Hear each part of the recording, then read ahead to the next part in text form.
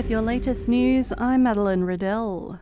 A race car driver has been killed in a horror crash in Queensland. Tributes are flowing for Sam Fennick after his car flipped during a race at Willowbank Speedway west of Brisbane last night. A cameraman was also injured. With most people resuming work tomorrow, we're being reminded to not overdo it. Dr. Vivian Lewis says we should not push ourselves too hard in our first weeks back in the office. Just take it easy. Don't be rushing into trying to achieve everything in the first couple of weeks. In the US, and Republican Kevin McCarthy has been elected as Speaker of the House of Representatives.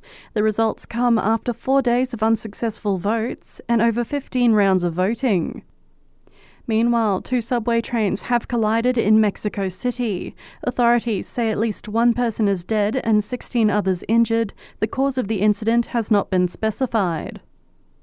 To the Ukraine, shellfire has echoed around the near-deserted streets of Bakhmut despite a Russian declaration of a ceasefire for Eastern Orthodox Christmas. Russia said on Saturday its forces in Ukraine would maintain a 36-hour ceasefire declared by President Vladimir Putin until midnight, despite Ukraine rejecting the offer. Ukrainian President Volodymyr Zelensky said the attacks showed Russia could not be trusted.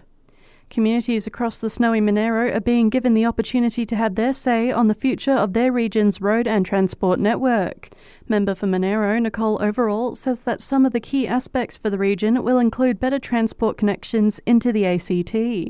The draft plan covers the local government areas all throughout the region, including the Yass Valley and Goulburn regional councils. Meanwhile, experts are predicting we could see an El Niño event by the end of 2023.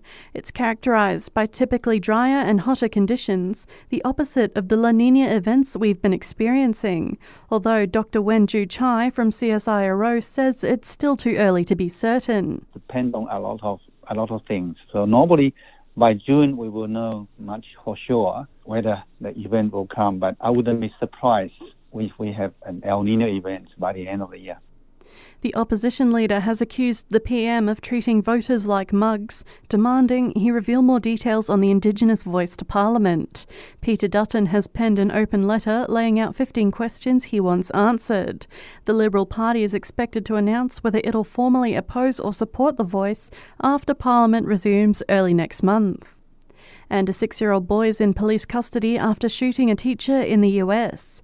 The woman in her 30s was shot inside a classroom in Virginia during an altercation with the young student.